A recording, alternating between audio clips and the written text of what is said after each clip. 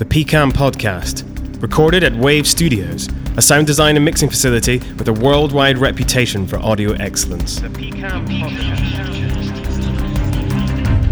Hi there, welcome to another PCAM podcast. My name's Blair. I'm joined by usual with Tony, Augusta, Chris and Sally. Feel free to find out more about us and PCAM on the PCAM website. Now, today we're going to be talking about royalties and publishing, which I must confess when I first entered this industry is something that I knew very little about, and I found really sort of mind-boggling, to be honest, because it can get quite complex. Now, who would like to lead the conversation on what exactly a royalty is and how that's generated? Do you want to start off, Chris? Yeah, a royalty is very simple. In terms of what we do, I mean, there are two types of royalty, mechanical royalty and performing royalty. I think we can leave mechanical royalty because mechanical royalty is something that applies when you mechanically copy something, so produce a CD or whatever. But for the sake of what we're talking about, it's really the performing royalty that we're talking about.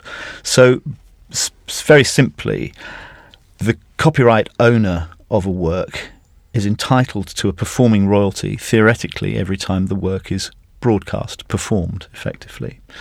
That on the radio or the television or whatever. But there are obviously, the devil is in the detail here. The truth of the matter is that in today's diverse media environment, some outlets will pay you theoretically for every performance. So if you're on terrestrial television, for example, they report to the Performing Rights Society a comprehensive 100% playlist of everything that's performed, and as long as you're a member, you should be a member of the PRS if you're a composer. Very important. Very important. And you register your works, equally important, which you can do online. Yep. It may look a little daunting to begin with, but actually, if you work your way through it, it's not rocket science at the end of it. So if your works are registered and you are a member, you will get a royalty for, let's say, domestic terrestrial broadcasts in the UK. You will get a royalty on some of the broadcasts that you may have on a satellite or cable outlet. The reason that you don't get it on every one is that a lot of stations are sampled rather than giving a complete list of everything. So what happens is that Sky Sports, for example, might be sampled 6 days a month. And if you hit that sample, you'll be paid. And what happens is that you get a multiplier. So for mathematical simplicity, if it's 6 days a month and you hit the sample, there will be a multiplier of 5, so as if it were the entire month. Obviously, the smaller channels will be sampled less because they sample them less because their license is related to their revenue. So if you're on a very esoteric channel, which has a very small advertising revenue, their license will be very small and therefore their sample will be smaller and the rate that you get will be lower. PRS does publish a fairly comprehensive list of the rate card for what the value of a performing royalty is on each channel that you're going to be played. Actually. Yeah, it is. Yeah. The problems begin more, as it were, when you start to go abroad. Because things change. Unlike, if you're Robbie Williams with a song, if it's Angels, it remains Robbie Williams, Angels, wherever in the world it's performed. Unfortunately, if it's a deodorant, the name may change, the product name may change, the title of the film may change, and all of the things that follow it, like, for example, the clock number, which maybe Tony will talk about in a minute. But I mean, in the UK, we have a thing called the clock number, which is when a film is clocked, you actually see the clock ticking up to 0 when it begins, and if you look on that pre-roll, as it were, you'll see a number, and that is the clock number, and it's a unique identifier. Unfortunately, those things don't necessarily travel with the film. So a lot of the things which would travel in the UK don't travel abroad. So in terms of publishing, it might be advisable if you're doing a lot of work which is travelling abroad, particularly to specific territories. France pays more in royalties probably than most other territories. You might want to consider having a sub-publisher that looks after your interests in that territory. You will find that many overseas collection societies will pay you as a writer and then will hold on to the publisher's share. Right. because you don't have a local sub-publisher, and then you have to chase that later, which is a drag. There's a lot of things to be said, but I'm sure I've spoken enough in this moment. Well, I mean, that's a fantastic introduction to what exactly a royalty is, and very concise, I would say. Tony, have you got anything to say about clock numbers and all that jazz? Well, when you do a track for an agency, when a film is made, the script has to be passed by. It often changes them. I think it used to be the BACC. It's now Clearcast is the people who do it now, and they have to stamp the script. And this is to check the script for blasphemy, for things that might offend people. And all those sort of things, and the script will then get stamped with a number, which is the clock number, and that will then go onto the film. So that holds it all together, and with that information is meant to go the composer, the producer, the copyright owner, and so on. And that information is then given to people like the PRS and to television stations, so broadcast details can then all be tied up. It's not an infallible system. And we're working towards trying to watermark music, which will make everything a lot more easy, but not easier to track. And there are already several companies like TuneSat and various other ones who, there's lots of them that for a fee you can send your music to, and they will try and track the broadcasts. And it's becoming more and more of a sort of a sensible thing, but the trouble with all this is that there's no one system. So as a result, at the moment it's all very fragmented, and what everyone could do with really is one system that everyone uses. Well, having said that, there's a big initiative going on at the moment called the Global Repertoire Database, which is an attempt to actually, it's for pop music as well as for other things, but it's an attempt to sort of unify the data so that data can't be randomly altered at various points around the globe, that basically what goes stays. And it's an enormous initiative. I mean, in terms of, the collection societies are aware of the fact that we're in an environment now where they're fielding millions and millions of payments from outlets that never existed years ago, and that they're tiny payments, so it's micro payments. And what they've realised is that the old system by which they collected it was not fit for purpose, because obviously it was very mechanical, very manual, and if you're getting a fraction of a penny for a play, you can't afford to have somebody physically flicking through pieces of paper to try and figure out who wrote it. So they have been compelled to respond to this environment by creating or attempting to create systems that aren't sort of manually laborious and therefore make it economically worthwhile to deal with micropayments. So this is the way forward, and clearly, it's a constant state of flux and development, but it's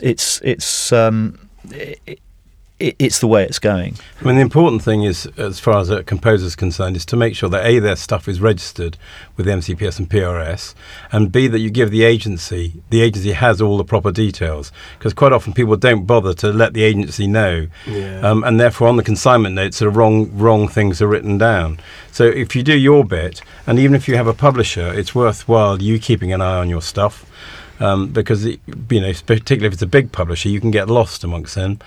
I would recommend anyone sort of starting off to do their own registrations or their own chasing in the UK, because frankly, you have much more concern about your stuff than anyone else, and you also know where your stuff's being played out, which a lot of people don't. Overseas, as Chris says, it's a different thing, because obviously you can't monitor it so easily, but as you know, that if somebody pays you to license your track overseas, it is being played in that territory, and therefore you should be due some money from that territory. Not all territories overseas pay royalties on commercials, but the majority do, and again you can get lists of that from the PRS. Yeah. One of the things I was going to say actually was about licensing to overseas territories, because often when you do a track, they will know in advance that they want it for a certain number of overseas territories. Sometimes, I had a client for a long time who wanted a license for all moving media worldwide for 1 year, which is great, except you don't know where that's going to go, and then it becomes tricky to find out where it's been. But one of the things you need to do is to remember to do when you license them, because very often when you license things overseas, it will happen after you've delivered it, after it's been in the UK. It will subsequently, somebody says, oh, we need it in Kazakhstan or Poland or God knows, and then you will issue a license, a usage license for that territory for the period required.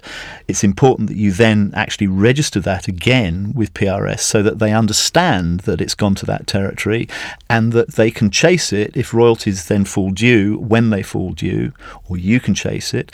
And it's complicated because obviously there's a lead time. So, for example, I think Greece, are sort of 6 years behind. So if you license something to Greece, you've got to actually put yourself a memo for 6 years down the line to make sure that you've got your royalties. And if you haven't, so that's complicated. And obviously it pays to be really on top of it, to maybe develop some little software thing that enables you to do that. But it is important that you help them to track and also get the information. I mean, it's very hard sometimes to get, where it's being played, the stations, the periods, the dates. But as much information, the more information you can get about this, the more likely you are to see a royalty return. Yeah. I wanted to add something actually to this,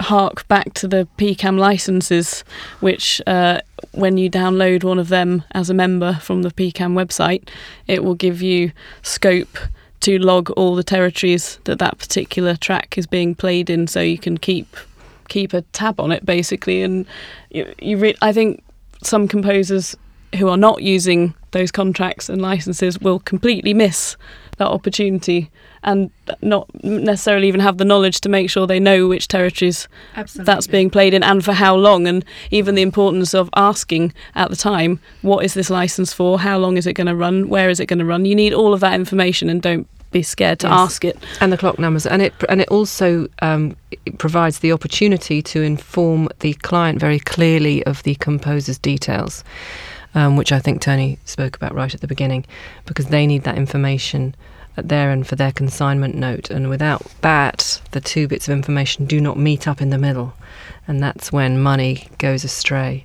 I think it's one of the most frustrating and mind-boggling and infuriating aspects of what we do, actually. I think the thing that amazed me when I first moved into this area of the industry is that it is so imperfect. And for something that is such an important income stream for composers to be so totally fallible. And I remember the attitude always used to be, well, if you see some PRS money, then that's a bonus, but never rely on it. And that's how it used to be, absolutely crazy. And I mean, I think things are getting better, but you really have to stay on it, because it's a very, very important income stream. PRS have got a lot better than they were. They have. Their members, if you email them, PCAM.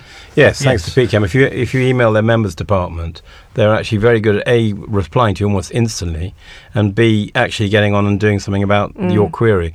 So they used not to be, but they're now pretty helpful, actually. Yeah. I can tell you that, I mean, anecdotally, a few years ago, I was on a PRS panel, and somebody announced proudly that they had collected that year, in terms of royalties for commercials overseas, a total of £47,000, and I pointed out that £42,000 had gone to me from one country for one commercial. Wow. So that represented £5,000 for everything else for the rest of the world.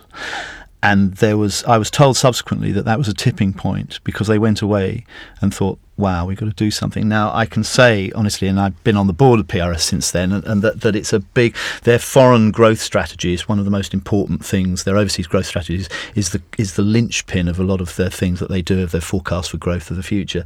And I mean, the figures attached to overseas royalties for commercials now are a million. Yeah, quite substantial. I mean, so really, from 40, whatever it is, I mean, those numbers are slightly off the top of my head, but, from what was actually not a whole heap of corn to actually quite a substantial amount of money. So it is increasingly worth keeping track of what you're doing. And as a composer, I mean, if you do not that many mainstream UK TV stroke internet commercials, you can expect to get an income of 20,000 plus a year out of PRS.